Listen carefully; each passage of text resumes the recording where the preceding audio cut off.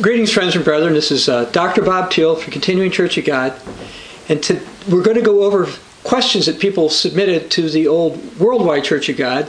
And I'm going to go over some various answers to a lot of topics. I'm planning on covering several, such as eating blood, God's chosen people, begotten versus being born again. I'll probably cover things like Star of David, co-regencies, leaven, fruit trees, various statements from Jesus, something about loss, the hating relatives, swords, and we'll see how many we get through. I've mentioned before that when I was leaving the Worldwide Church of God, when they started to change, they gave me a binder that had various subjects that said you could preach from. Now, some of the things that are in this particular binder, the Worldwide Church of God, when it changed, doesn't teach this stuff anymore. And even in this binder, though, there were some things that they changed that I won't be using their answers for because they're inaccurate from a biblical perspective.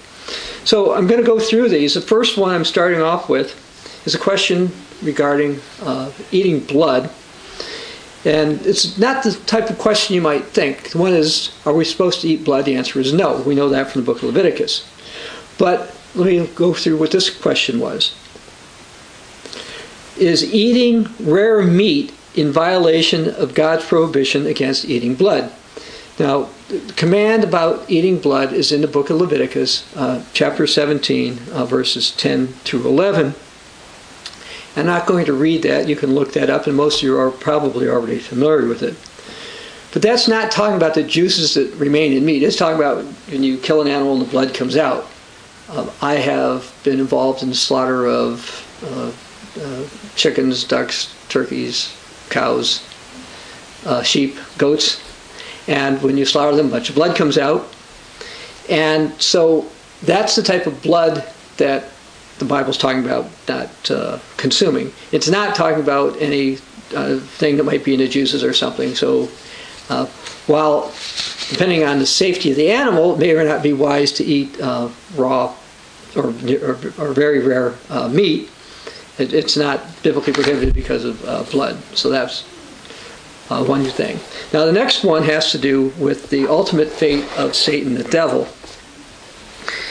In the book of 1 Timothy, chapter 6, verse 16, it says, only Jesus has immortality. And I'd like to read Hebrews chapter 2, verse 14. So give me a moment, I will get over there. This will be from the New King James Version of the Bible. Inasmuch then, Hebrews 2:14, as the children have partaken of flesh and blood, he himself, that's Jesus, likewise shared in the same, that through death he might destroy him who had the power of death, that is, the devil. And we're intending to put up a video regarding that. Richard Close is planning on doing that with more details. So that's as much as that I want to cover here. Then the next one has to do with the casting of lots. So I'd like to read about that because people have wondered about this. So let me read what the position of the church was, and our church has got the same position. God gave ancient Israel the system of casting lots as a means of determining his will in doubtful matters. And you can see that in Numbers 23:54, 1 Samuel 14:42, and 1 Chronicles 24, verse 5. God would guide the outcome to show his will. This method was still in use at the time of Christ. The disciples used casting lots in determining who God was selecting to fulfill the office vacated by Judas. And you could read that in Acts 1, verses 15 to 26. But after the events in Pentecost, 31 AD, we think, 30 or 31 AD, we don't see any more mention of casting of lots. And the position that's written here, and we agree, the Continuing Church of God, the apostles depended upon direct guidance by the Holy Spirit, which was used to guide people into all truth, as you can see in Acts 2 or John 16:13. And they also said, if you want other scriptures, look at Acts 6, 1 through 8, Acts 13, 1 through 3, Acts 15, 19, and 28, and Acts 16, 6. And I'm not going to read all of those here. But that's, again, we no longer utilize the casting of lots, and we don't see it used in the New Testament since or after the time Jesus was replaced. Now this next one is a bit unusual. And actually one of the reasons that from time to time we cover these old questions is sometimes these are topics that would never occur to me to cover. And we're always trying to give you a variety of information on biblical topics and teach the truth on various things. So this is one that naturally I would not have picked. So here's the question. Was Jephthah one who sacrificed his daughter? Now, let me read what the old Worldwide Church of God wrote. The earliest Christian Jewish commentators accepted the account of Judges 11 at face value. So let's go to the book of Judges, Judges chapter 11, and we'll read this.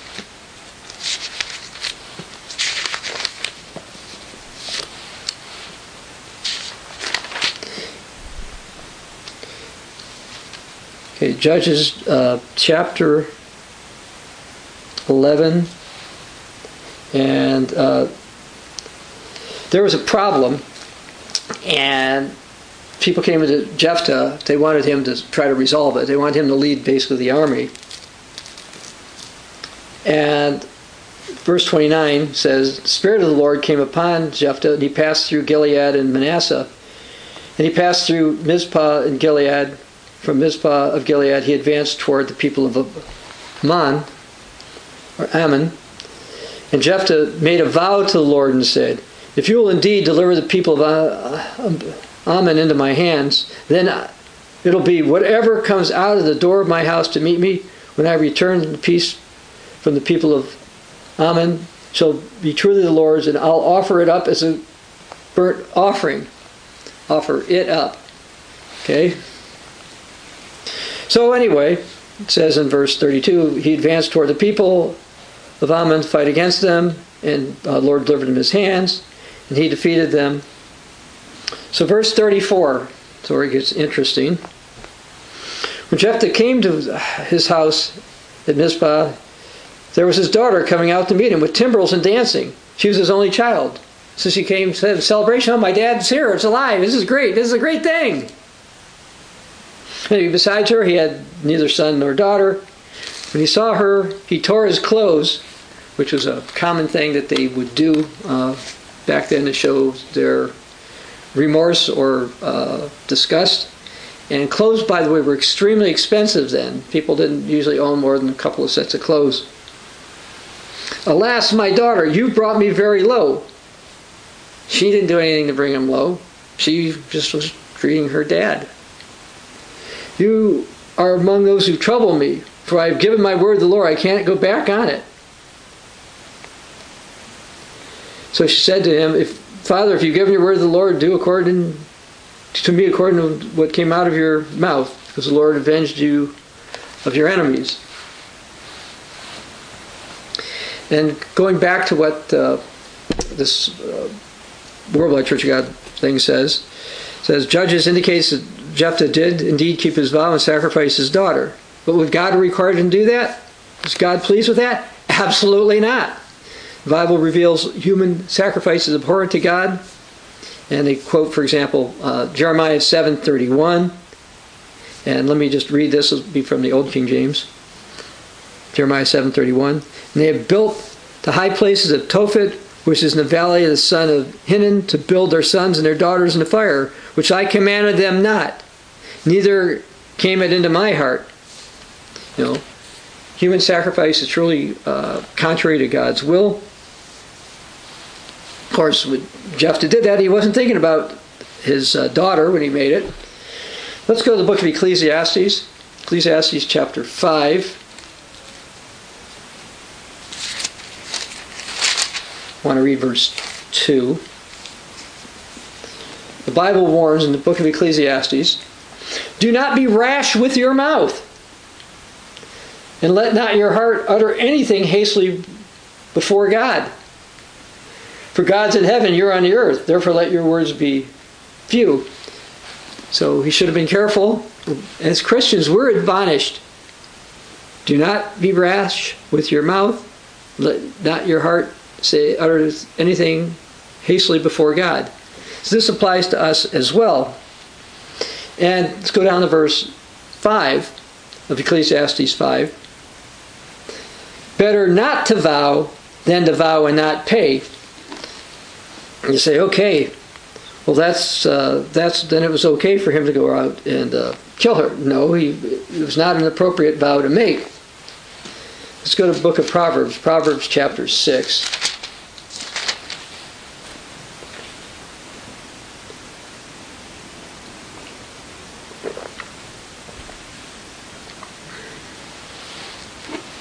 There's a principle I want to go over here. Proverbs 6, starting at verse 1.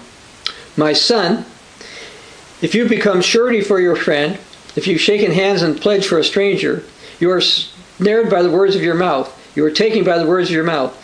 So do this, my son, deliver yourself, for you have come into the hand of your friend. Go humble yourself and plead with your friend.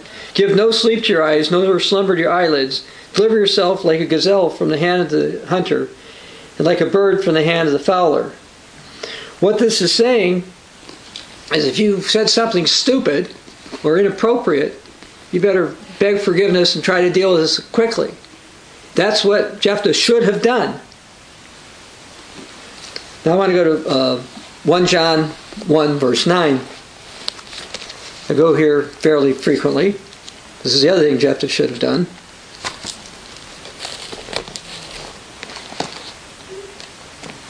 1 John 1 verse 9. If we confess our sins, he, that's God, is faithful and just to forgive us our sins and cleanse us from all unrighteousness. And that's what Jephthah should have done.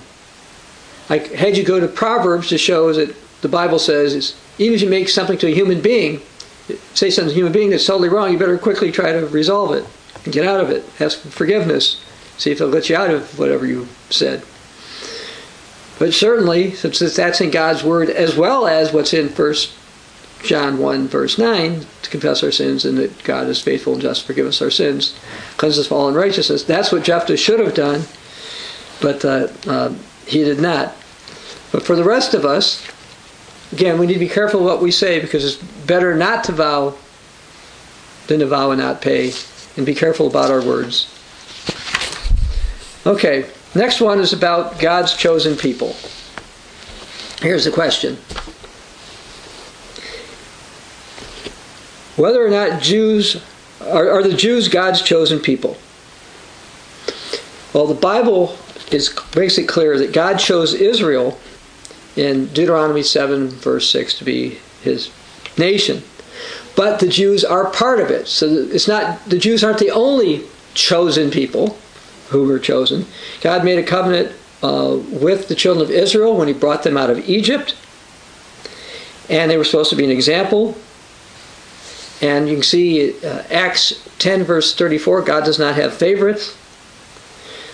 Now Israel failed in being the example they were supposed to be. They were supposed to live according to God's ways, God's laws. What the Bible says is people would find out that they were doing well, ask how would they do it. They would explain God's commandments and statutes and judgments, etc., that they were doing. But instead they kept failing. They didn't do them, so they didn't do what they were supposed to do. And they ended up being taken into captivity by the Assyrians in 720, and then also by the Babylonians in 587. And there were mass deportations, etc. back then. Then, about 70 years later than that, Judah began to return to rebuild Jerusalem, etc. So, and most of the Jews, many of the Jews were also accompanied by some other tribes. For example, Saul called himself a Jew, but he was a Benjaminite. And one of the reasons they did this is, I want to go into lots and lots of old church history on this part, but after the death of Solomon, the tribes of Israel split. And essentially, Judah and Benjamin, and eventually those from Levi, went with the kingdom of Judah.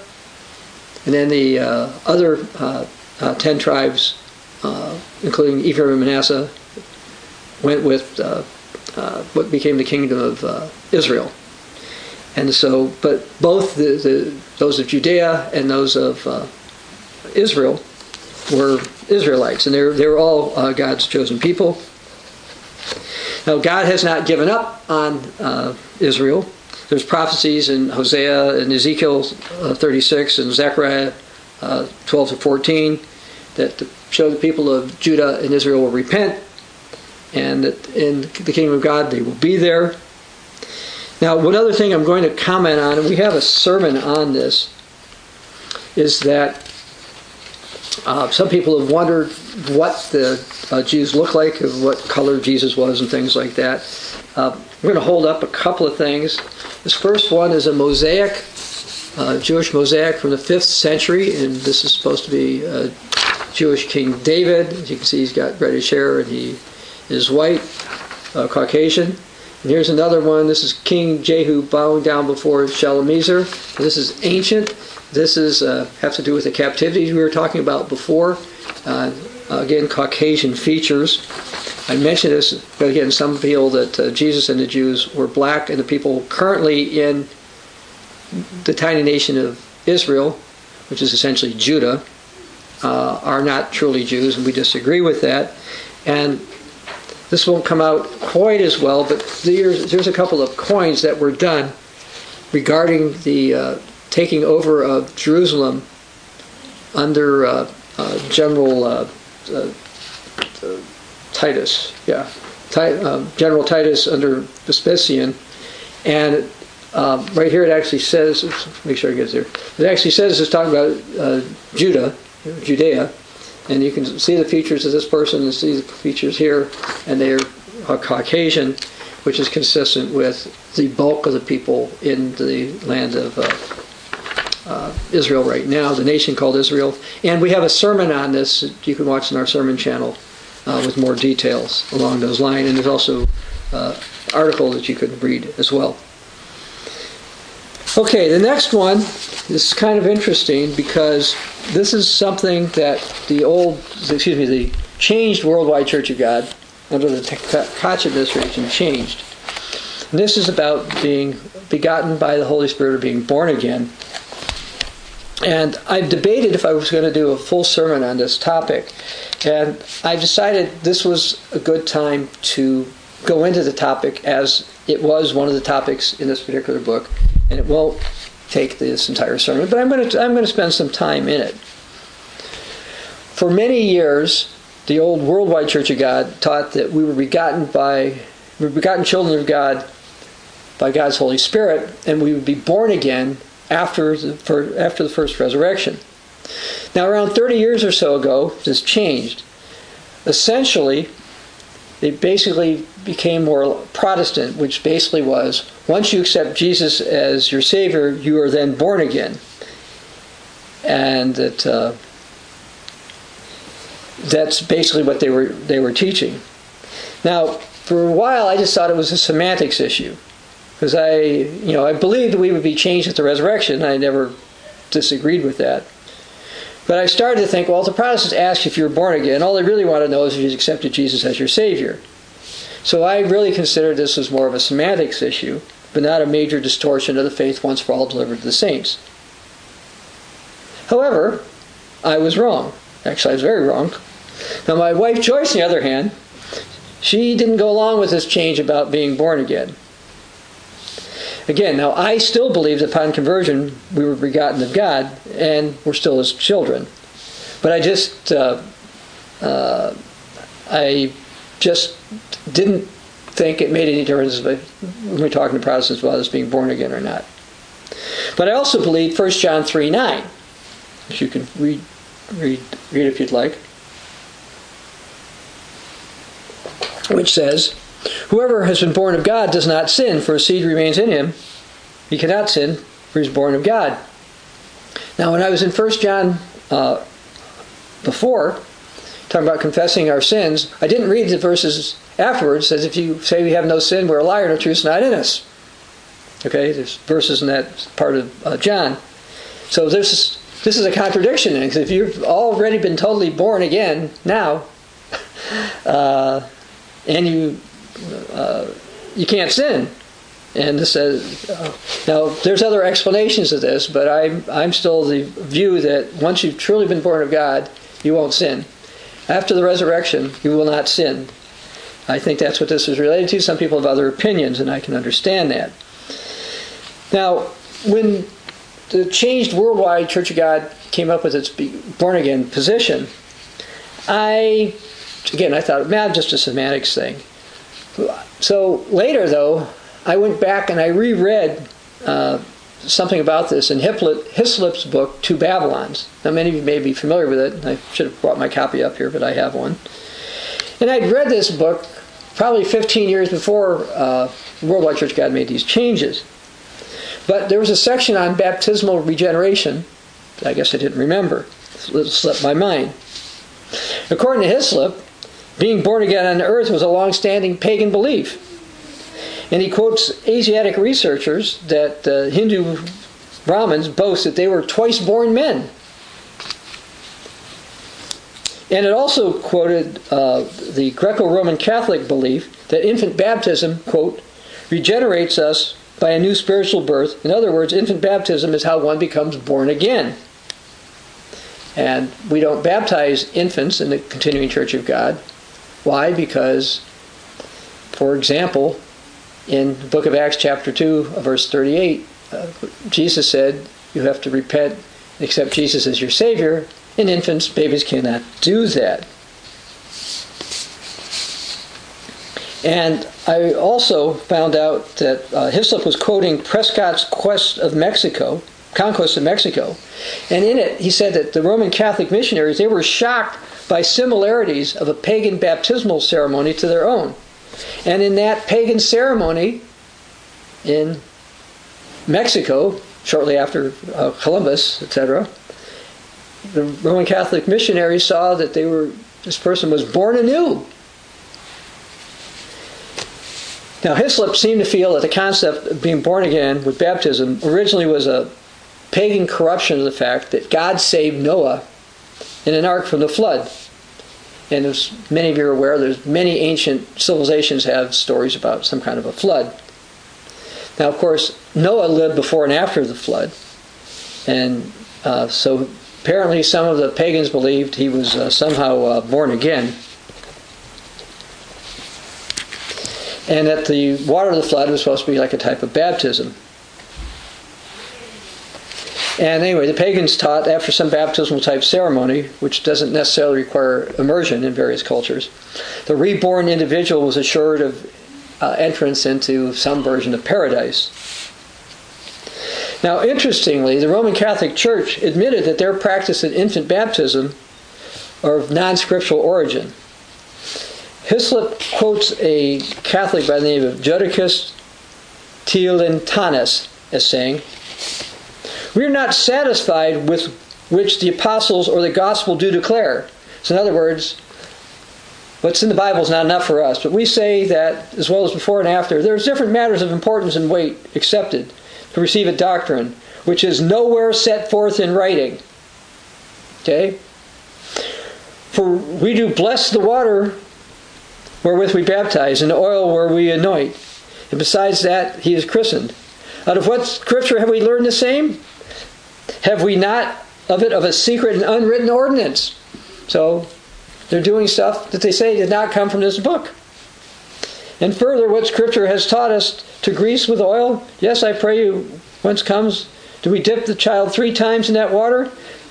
Doesn't it come out of a hidden and undisclosed doctrine, which our forefathers have received closely without any curiosity, and do observe it? So he's saying that it wasn't part of the original faith. We've got a book, Beliefs of the Original Catholic Church. And people will be surprised that the original Catholic Church did not practice infant baptism and have a lot of other doctrines that the Church of Rome, the Eastern Orthodox Church, and the Protestants, for that matter, picked up. In terms of the Protestants, by the way, we have actually a thicker book, hope of salvation, how the continuing Church of God differs from Protestantism. But my point is, Hislop's point was, they admitted they did not get it from this book.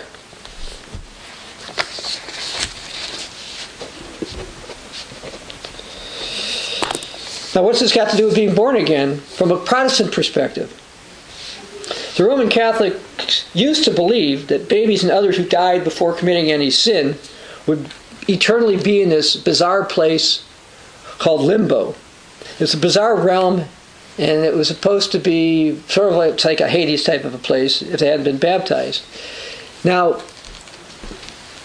when he was Pope Benedict XVI, now he's emeritus Pope, his church put something out actually called Hope of Salvation, which I chuckle about because you say, well, you wrote this book after Benedict's paper. That's true, but I wrote a long article with this title years before Benedict put that on his. Anyway, the Roman Catholic Church now doesn't seem to teach limbo, so they're still not sure what they teach about this. But the Roman Catholics do teach that you can be a terrible person, but if you were baptized as an infant and you go through their sacrament of confession before you die, that you go to heaven. Now, certain Greco-Roman Catholic teachings strongly emphasize the importance of ceremony, which they call sacraments, over living according to every word of God. Basically, from Roman Catholic perspective, once baptized, your so-called immortal soul, which was not a belief, by the way, of original Catholics, they didn't believe in the immortal soul, you can access the kingdom of heaven, kingdom of God. And that's what they teach. Now, the Protestant view is actually remarkably similar, except baptism isn't required of infants in most Protestant denominations. And the Protestants have all kinds of views about what happens to infants. Some of that's in here. We go into more scriptural explanations of what happens to babies who die, as well as others who don't know the truth of God before they die. Oh, I've been holding up a couple of different books. I should mention that any of the books that I hold up are available free at the www.ccog.org website. Go to the literature tabs under books and booklets and you'll find those. So this one and the one about the beliefs of the original Catholic Church and anything else we have, it's available is there, and it's free. We don't ask you for any information. You just click on it, you can read it. And you can check out the scriptures. Check out the historical references. We're not making this stuff up. But we are calling out those who rely on tradition more than the Word of God.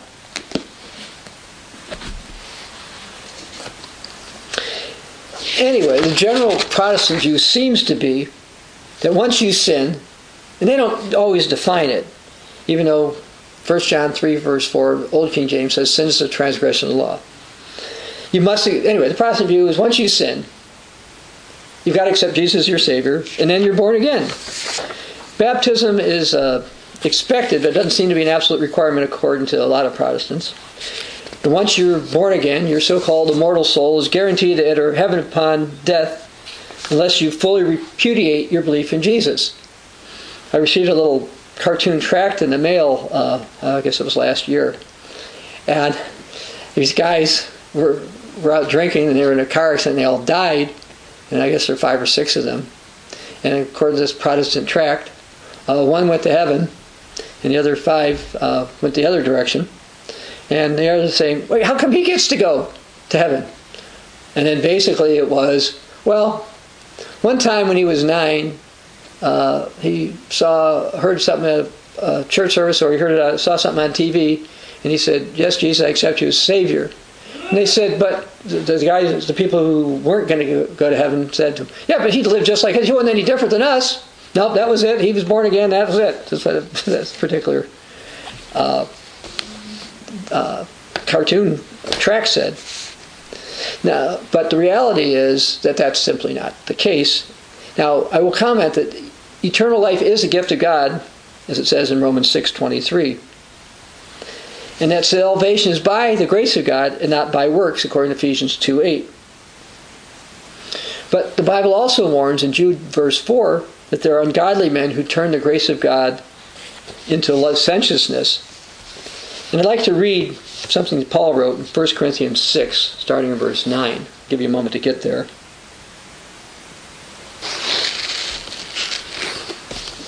Do you not know that the unrighteous will not inherit the kingdom of God? Do not be deceived. Neither fornicators, nor idolaters, nor adulterers, nor homosexuals, nor sodomites, nor thieves, nor covetous, nor drunkards, nor revilers, nor extortioners will inherit the kingdom of God.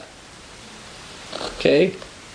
Well, people who supposedly were born again as Protestants or whatever, they do these things. Matter of fact, some of them tell you this stuff is actually expressing love, the sexual immorality. Let's go to the book of Ephesians 5. And they think they should live that way without repenting. Further, Ephesians 5, starting verse 5, Apostle Paul also writes, "For know this, that no fornicator, unclean person, nor covetous man, who is an idolater, has any inheritance in the kingdom of Christ and God. Let no one deceive you through empty words." And a lot of this born-again stuff is really based on empty words. "For because of these things, the wrath of God comes upon the sons of disobedience. Therefore, do not be partakers with them." But again, I was telling you about that cartoon track, and that one guy was partakers with them all the time. He's been deceived, and that track is deceiving people. These are pretty strong, clear scriptures. It says in 2 Timothy 3, starting verse 16, that all Scripture is given by inspiration of God and is profitable for doctrine, for reproof, and correction, instruction, righteousness, that the man of God may be complete, thoroughly equipped for every good work. Now let's look at some things that Jesus taught. Let's go to John chapter 3. I'm going to cut into verse 5 here. Jesus said, "Most assuredly, I say to you, unless one is born of water and the Spirit, he cannot enter the kingdom of God.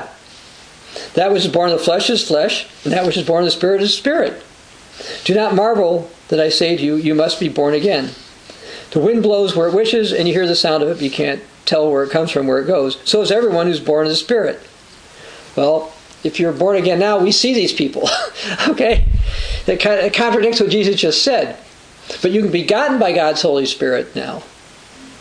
Okay? And that's different. But Jesus said what was born is different than that. And I'm going to go to 1 Corinthians chapter 15, starting verse 49. Go with something else the Apostle Paul wrote.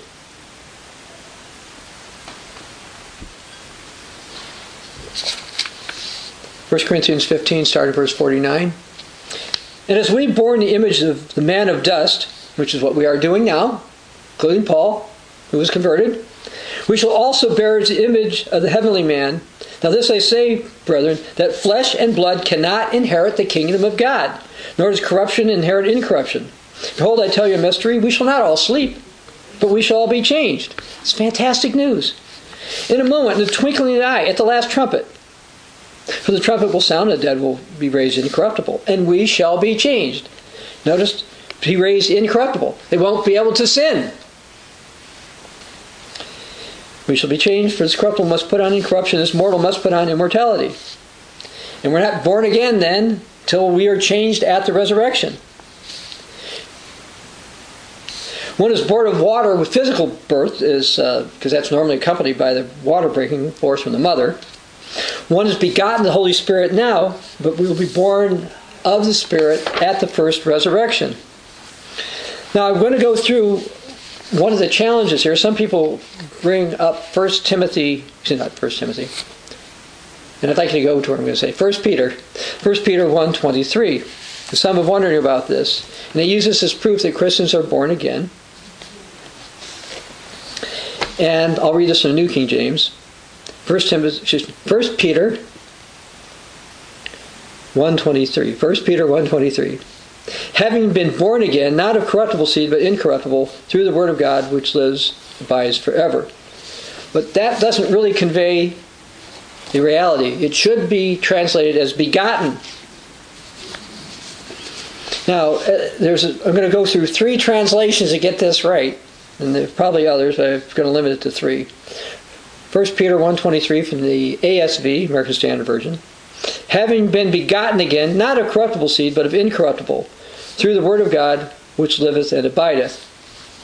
Now, 1 Peter 1:23 from a faithful version. For you have been begotten again, not from corruptible seed, but from incorruptible seed by the living word of God, which remains forever. And then I'm going to read from Young's literal translation.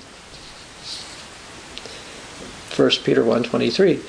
Being begotten again, not of seed corruptible, but incorruptible, through word of God, living and remaining to the age. In this age, Christians are begotten by the Holy Spirit, but we will be born again at the resurrection. Now, somebody disagreed with me about this, and so I'm going to read through some of the criticism that I've gotten. And this is what this person said in an email. I don't find a differentiation between begotten and born crucial. It seems to be a means of obscuring and explaining away things. Be that as it may, I have one last question. Paul writes to the Colossians 1:3, King James Version. 1:13, Colossians 1:13, King James Version. Who hath delivered us from the power of darkness and hath translated us into his kingdom of his dear Son. So, hence, if someone has been translated in the kingdom of Christ, then they're outside the kingdom of God. Thus, Colossians and Paul have been with the dominion of darkness, and after they've been translated there, are we still in the dominion of darkness? You seemingly don't appreciate such terms as being seated in heaven, Ephesians 3:10, or being a new creature, 2 Corinthians 5:17. All this willing or unwilling ignorance is understandable, but I understand is how you can seriously claim that no one actually entered God's kingdom when Paul tells us in Colossians that they have done that. So let me go through a couple of things along this side. First of all, being born versus begotten is actually crucial or critical. That is actually quite important. As far as being a new creature goes, in 2 Corinthians 5:17, when we have a newly begotten child, let's say a woman gets pregnant, that is a new creature. The child's been begotten, but is not born. So it's considered being enrolled as a member of the family. Now, as far as Ephesians 3:10 goes, what it actually says is, you can go there if you want, I'll read it from the New King James.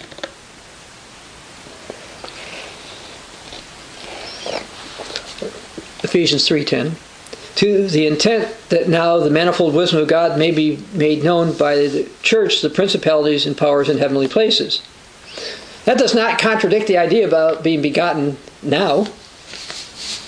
Furthermore, Colossians 1:13 doesn't say anything about being begotten, being born again now. It discusses the kingdom, and yes, Christians are named to be in that kingdom. But we're not there now. The book of life will be open, and whose names are listed will be in there. The kingdom is future. Let's go to the book of Mark. I'll read a couple of things from the book of Mark on this. Mark 9:47. Jesus says, and if your eye causes you to sin, pluck it out. It's better for you to enter the kingdom of God with one eye rather than having two eyes to be cast. So that's one part of it. Now if you're in Mark 9, let's go to Mark 10. Start in verse 23. Jesus looked around and said to his disciples, how hard is it for those who have riches to enter the kingdom of God? The disciples were astonished at his words, and Jesus answered and said, children, how hard is it for those who trust in riches to enter the kingdom of God? It's easier for a camel to go through the eye of a needle than for a rich man to enter the kingdom of God.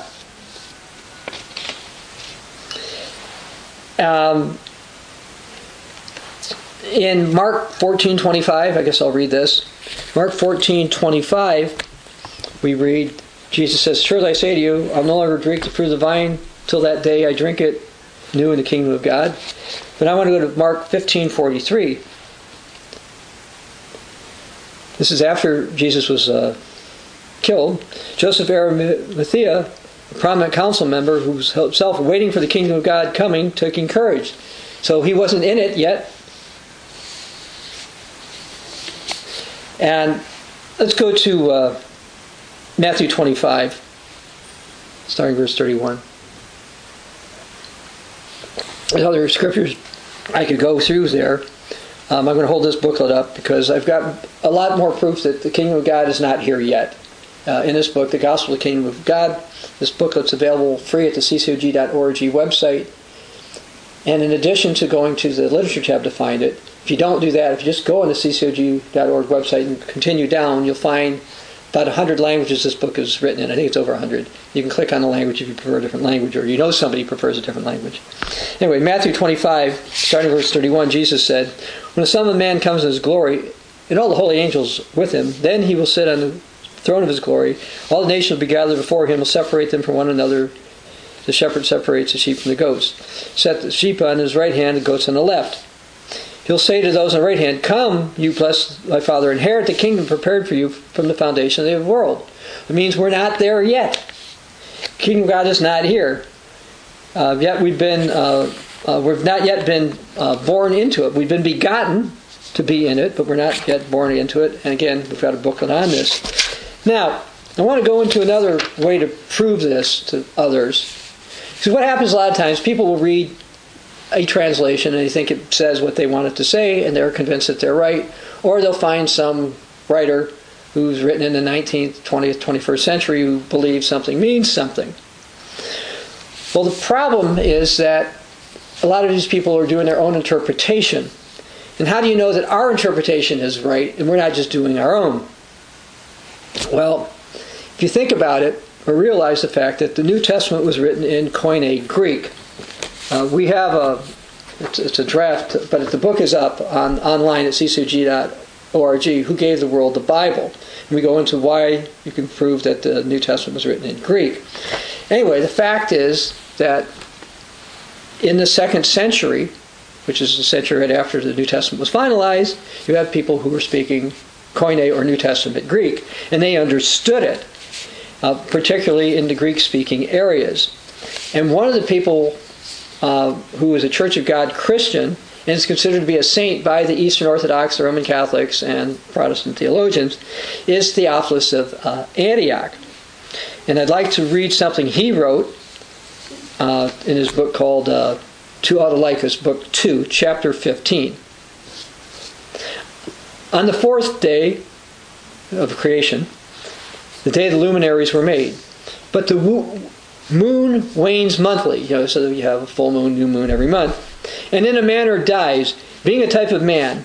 Then it is born again and is crescent for a pattern of the future resurrection.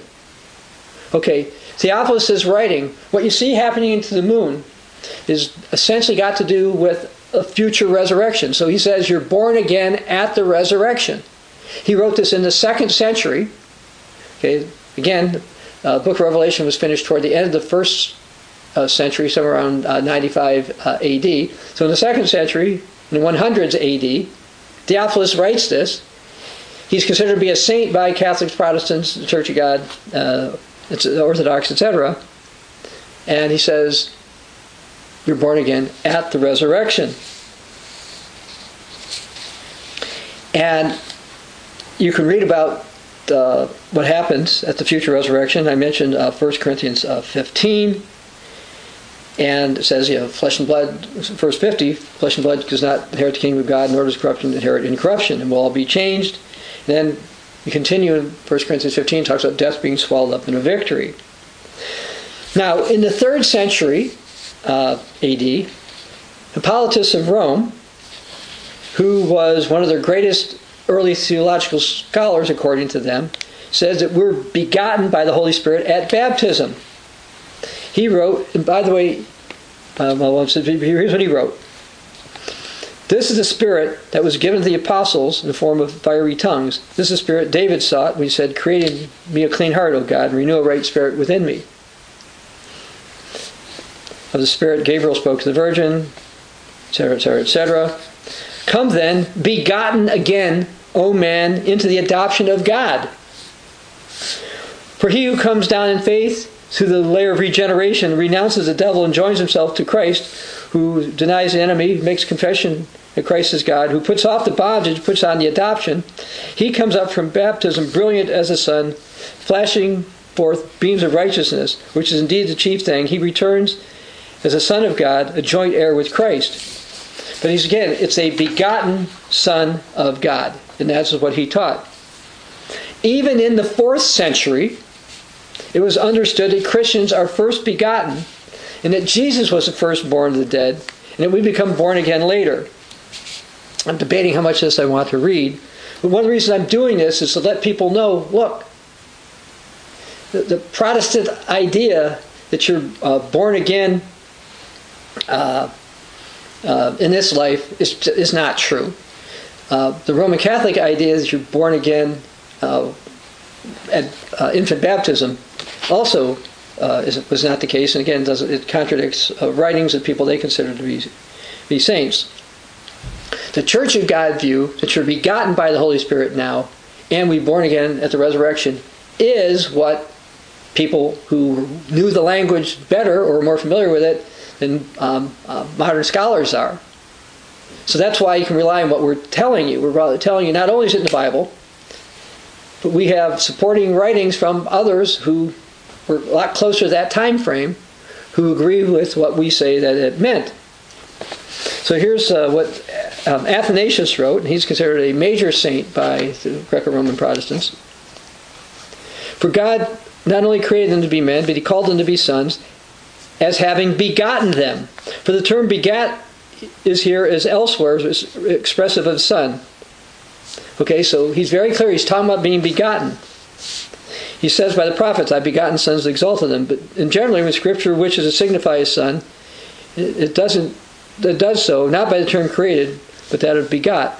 And John seems to say, he gave them power to become children of God, even them who believe his name, which were begotten not of blood, nor the will of the flesh, nor by the will of man, but of God. And here too, cautious distinction is well kept up. For first he says, become, because we're not called sons by nature, but by adoption. Then he says, we were begotten, because they too had received at any rate the name of the Son. Now, he, Jesus, became man, as the apostle said, that he's beginning the firstborn from the dead, that he may have preeminence. He said, firstborn from the dead, not that he died before us, for we had died first, but because, having undergone death for us and abolished it, he was the first to rise as a man for our sake, raising his own body. Henceforth, he having risen, we too from him, because of him, in due course, from the dead. He's called the firstborn of many brethren, because of the relationship of the flesh, and the firstborn of the dead, because of the resurrection of the dead is from him and after him. He is the firstborn among the brethren who rose from the dead, the firstfruits of those that slept. So since it became in him all things to have preeminence. So again, he's saying, we are begotten now, we'll be born again in the resurrection. Now I found something from a publication of a group called Church of Christ, which was later called Church of God Adventist, in the 19th century. Now, I'm not going to read all of this, but basically what it says is, some take the position that the new birth is water baptism, and it's the birth of the flesh. But then he says that's not what Jesus is talking about here. And there's just a whole lot of stuff about there. And he says that the New Testament is in harmony with the Old Testament about this. We have an article at the COGwriter.com website on this. And you can read it. Here's a couple other things I'm going to mention also. This is from The Hope of Israel. The one I just read is from 1863. I'm going to read something from 1865. The doctrine of being born again. Christ is born a second time. When are Christians begotten again? 1 Peter 1:3. Christians are then begotten when they receive the gospel, the word of truth, when they receive the hope of the resurrection of Christ from the dead. When will Christians be born again? John 3:6. All Christians have been born of the flesh. They'll be born again when they're born of the Spirit. 1 Corinthians 15:44-49, when they become children of God by being children of the resurrection. And that is what we teach. So don't think what we're teaching in the Continuing Church of God is something that just came up in the 21st century, or what the old Worldwide Radio Church of God taught, because it's also, again, we can go to the 19th century, and again, I read from the 2nd century, the 3rd century, and the 4th century. These were original Christian beliefs. Even today, the Eastern Orthodox are interesting. You want to read something they say. It said the standard evangelical Protestant doctrine of born again is a false bill of goods. The simplistic born-again formula for instant painless salvation is not only a misunderstanding, it's a heresy. It contradicts the teaching of Christ in regard to the narrow, hard, difficult way of salvation. This is from a book called Eastern Orthodox Theology, which I've read. And other Church of God writers have written about this throughout history. And, the idea or the concept of being born again in the flesh is more than an issue of semantics. Again, as I said, I was wrong about that. I realized I was wrong about it and changed a long time ago. And I didn't know back then that early Christians taught that we were supposed to be, we are begotten now and we're born again to resurrection. And the logical conclusion of the born again now argument is to prevent actually people from having any heritage of the kingdom of God. I think it's a bad argument. I think it hurts people. And its acceptance has led people to accept various pagan practices and ideas, and they should not have done it. Now, officially, and I'm reading this from our Statement of Beliefs, here's what the Continuing Church of God teaches.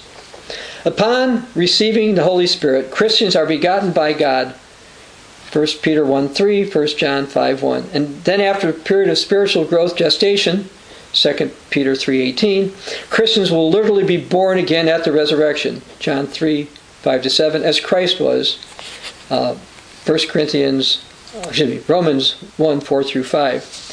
Maybe I should add 1 Corinthians in there. If I don't have it in there, we should probably have that as well, because that would be consistent. Anyway, understanding that we're begotten now helps picture our growth and development so we can truly be born again at the resurrection into the kingdom of God. And the idea that we're begotten now, think about a human being. When a woman becomes pregnant, the baby's in there and the baby has to develop.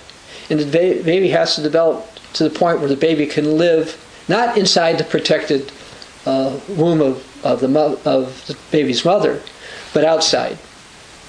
Right now, for us, it's sort of the opposite. We're begotten by God's Holy Spirit now, and we're going through tests and trials in this life to build character, to learn how to be able to give love in a unique way to make eternity better for ourselves and others. I mentioned that, and that we go into more depth in our book, The Mystery of God's Plan. But as far as being begotten now, we go through life to be ready for the spiritual life. We will be resurrected. Whereas we have perfect or beautiful analogy between the human begettal process. A conception is like what happens when we're conceived by the Holy Spirit and begotten by the Holy Spirit. And then growing inside the mother to be ready to come out to a new life. The Bible talks about the church being a type of mother, trying to teach, but you go through tests and trials on your own, without any church, to be ready to be born into another life as well. So the analogy is there, it holds, it's true. We're not born again now, we'll be born again at the resurrection, and again, that was the position of early Christians. Okay, going back to more questions. And I lost my place, so you have to give me a moment to get back to where I was. There I was. Okay, see how many more we'll cover here. A question about John 10:30. So we're going to go to John 10:30.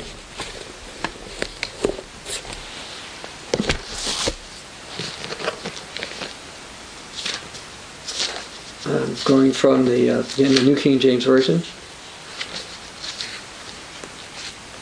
I didn't write all these scriptures out since I'm using the binder as a guide.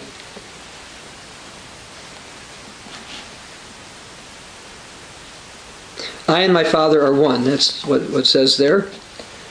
Now, some people have interpreted this to mean that they're completely the same. But let's go to John 14:28. One of the ideas of the Greco-Roman Trinity is God is three co-equal people, and that's simply not the case if you believe the Bible. And early Christians didn't believe that either, by the way. Jesus said in John 14, verse 28, "You have heard me say to you that I'm going away and coming back to you. If you love me, you would rejoice because I am going to the Father. For my Father is greater than I." They are not co-equal, they're different. Now, the old Worldwide Church of God taught that there's one Godhead or one God family.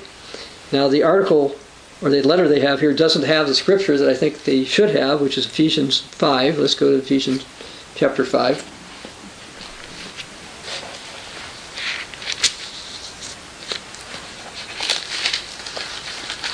There we go.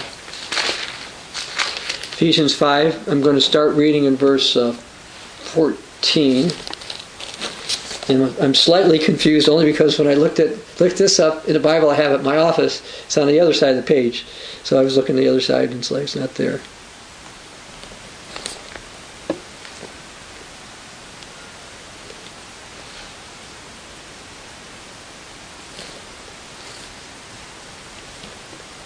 Therefore it says, "Awake for you sleep, arise from the dead, and Christ will give you light. See that you walk circumspectly, redeeming the time. Days are evil." Actually, that's not the verse I was looking for. It says in Ephesians, the whole family of God is named after him, and I wanted to say that because God is a family. So I'm sorry I didn't find that, and I don't want to spend a whole time looking for that right now. I wrote the wrong scripture down. So, Bible, in terms of the family relationship, it says in John 1:12, as many have received him, he gave them the power to become sons of God. We're begotten by God to become part of his family, and there's a family of God. We have detailed articles about the Godhead, but we also cover them in some of the books that I mentioned. For example, this particular book on beliefs of the original Catholic Church, as well as the one, Hope of Salvation, how Continuing Church of God differs from Protestantism. As a matter of fact, I go into some arguments Protestants have raised on that point. All right, let's go back and see if I can cover one or two more topics before we get through here.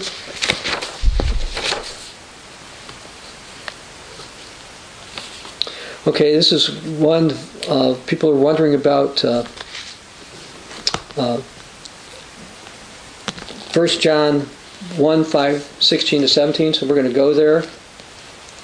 It's written down there, but I'll read it from the New King James. So let's go to 1 John 1, 5.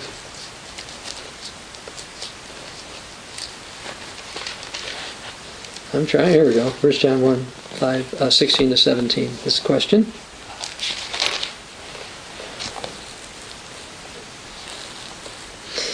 If anyone sees his brother sinning, a sin that does not lead to death, he will ask, and he will give him light. For those who commit sin not leading to death. There is a sin leading to death. I do not say you should pray about that. All unrighteousness is sin, and there is sin not leading to death. The sin not leading to death is something you can repent of. The only thing that's not forgiven is blasphemy against the Holy Spirit, which is intentionally being unrepentant and not wanting to go live to God's way. All right, the next thing I wanted to cover, and I have a different answer than the Tekat's Worldwide Church of God. This has to do with the Star of David. They were convinced it was not a pagan symbol. And this is where it gets a little bit tricky. Various symbols are used nationally. For example, the Magen David, also known as the Star of David, because it literally means Shield of David, is actually on the Israeli flag. But you can find flags of different nations that have different types of crosses or various other non-biblical symbols on them, or symbols that pagans used to use, if you want to go that direction. The Star of David, though, tends to be worn a lot by Messianic Jews. They seem to want to emphasize their difference of people in a physical way quite a bit. in case you're not familiar with it, it's a series of, it's got two equilateral triangles that go over it. In the 17th century, it became popular to put the Magen David on the outside of a synagogue and to basically identify Jewish houses of worship the same way Protestants and some Catholics use crosses. And it was basically considered to be also originally a type of good luck charm. And Jews will admit that that's what this was a good luck charm. And let me read a few things about this. It's a six-pointed star. It's one of the most powerful, beneficial of the ancient Atlantean spiritual symbols, which was utilized by the Egyptians. It's composed of an upward triangle taking earth to heaven and a downward triangle bringing heaven to earth. And I've seen Trinitarians use this to try to argue that the Trinity is fine. The key of the Egyptians is to connect the six-pointed star bringing earth to heaven, heaven to earth. Anyway, the reality is the star does not have biblical origins. The Bible warns against idolatry and paganism, as well as various sins from Egypt. But a lot of Messianic Jews, for their own traditions, they'd like to use that. They also like to use crosses. You may be surprised to find out crosses were not originally used by Christians. And we've got messages on that we can go over, but I'm not going to cover the origin of the cross today. It's not one of the subjects we're going to do. Here's another thing. This has to do with 1 Kings 17, verse 21. So it's recorded that Elijah prayed to God to, quote, let the child's soul come into him again. Now, a lot of people misunderstand what the word soul means. And in Hebrew, there's a word called nephesh and nephesh.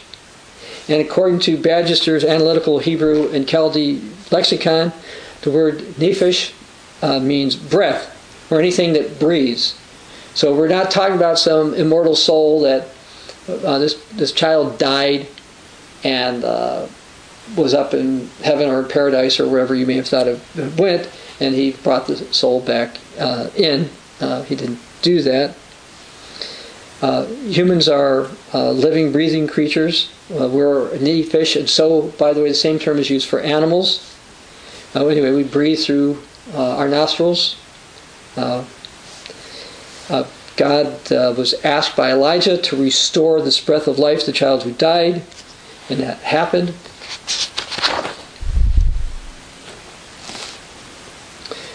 Okay, someone has a question concerning 2 Kings 16:2 and 18:2. And when you look at it, it looks like we have these different kings who went for different years. One is showing 16 years, the other seems to point to 20 years. Is this a biblical contradiction? Well, what happened was sometimes when kings were getting older, they would also appoint their heir, which would be their son, to be a king. So if they were old, they would do so, but they'd still be around. They would be able to sort of basically be the senior king, override their son. So that's kind of what's going on here. Now, one of the reasons I did want to mention this for a moment or so is people have wondered, how many years ago the planet was created. How many years ago Adam and Eve left Garden of Eden. We'll skip the planet part, but we'll go from when Adam and Eve left the Garden of Eden. And one of the ways we do this is see how old people were when they had children. And also, we look at the length of the reigns of the kings. But the problem is, because some of these kings had co-regencies, is what it's called, you can't always tell.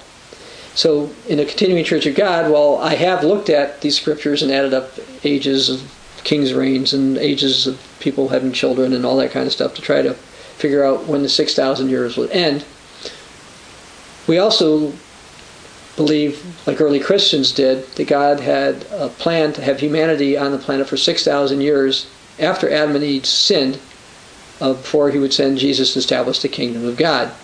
And since the apostles said that Jesus was preaching during the last days, and Jesus was resurrected no later than 31 AD, if the last days are symbolic of 1,000-year days, 6 1,000-year days, the Bible says in Peter and in Psalms that the day of the Lord is like 1,000 years, 1,000 years is a day.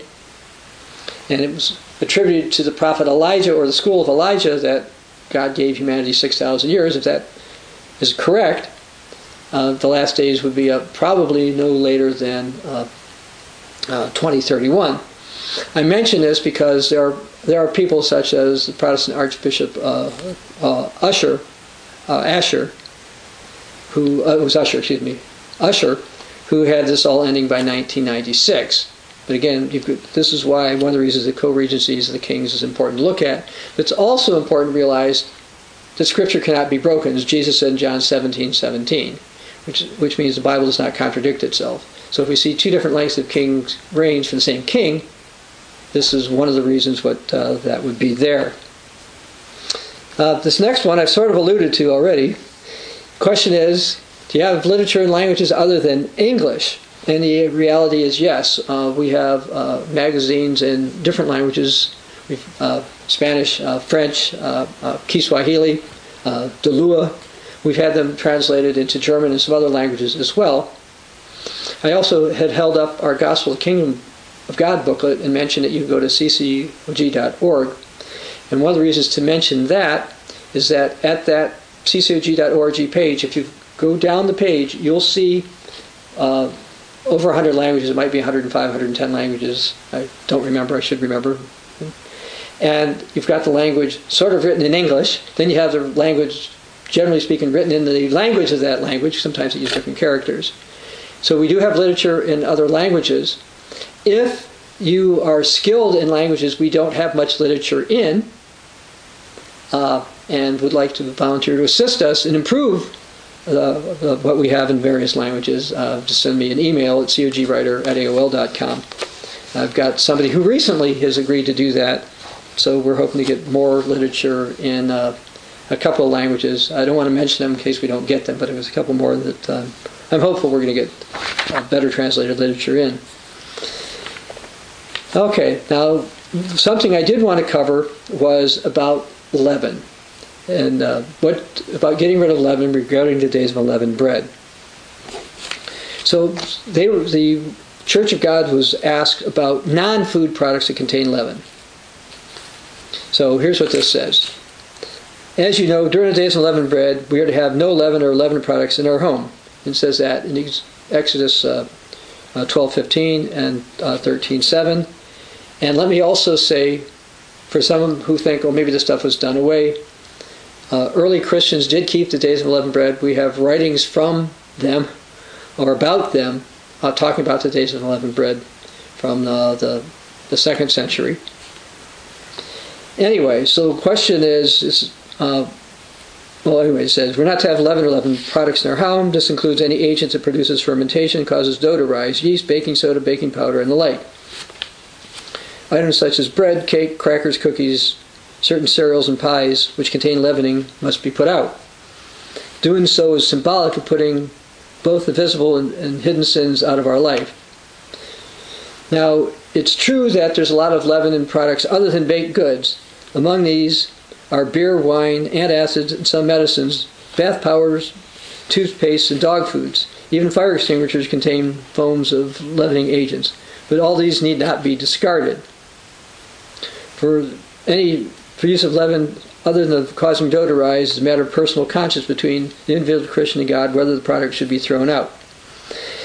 And so, in our case, I'm not comfortable having toothpaste with baking soda in it because the baking soda is still a leavening agent.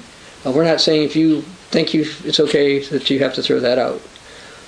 But I just thought I'd mention that particular one that I would have an issue with.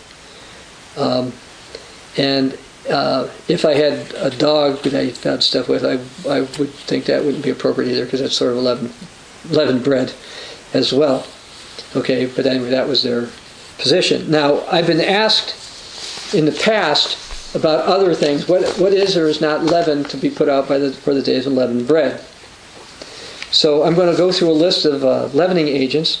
And these are on an article at the COGwriter.com website in case I go through them too quickly.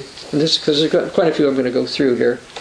Anyway, leavening agents include active dried yeast, ammonium carbonate, also known as hartshorn, ammonium bicarbonate, baker's ammonia, baker's yeast, baking powder, baking soda, bicarbonate of soda, dipotassium carbonate, potassium bicarbonate, potassium carbonate, sodium bicarbonate, also known as SALERATUS, so I won't mispronounce that one, sodium phosphate, sourdough starter's yeast, monocalcium phosphate. That being said, the following are not leavening agents: autolyzed yeast, brewer's yeast, cornstarch, egg whites, polysorbate 20, potassium bitartrate, also known as cream of tartar, sorbitan monosterate, tartrate power, Torula yeast, and that's in a lot of stuff I've noticed, and yeast extract. So anyway, I've tried to cover a variety of topics in here, and so yes, it seems like I've bounced around a bit because I'm going through some things. But again, this is an opportunity to cover topics we don't normally cover, such as Jephthah, and again, being begotten and born again. And as we're near the season of unleavened bread, I thought it was a good time to also go through some leavening agents and non-leavening agents and things you should get rid of, or that you can actually keep during the day of unleavened bread. So I hope this has helped you. Hope this has answered some questions that you've had, because these are questions others have had. This is Dr. Bob Thiel for the Continuing Church of God.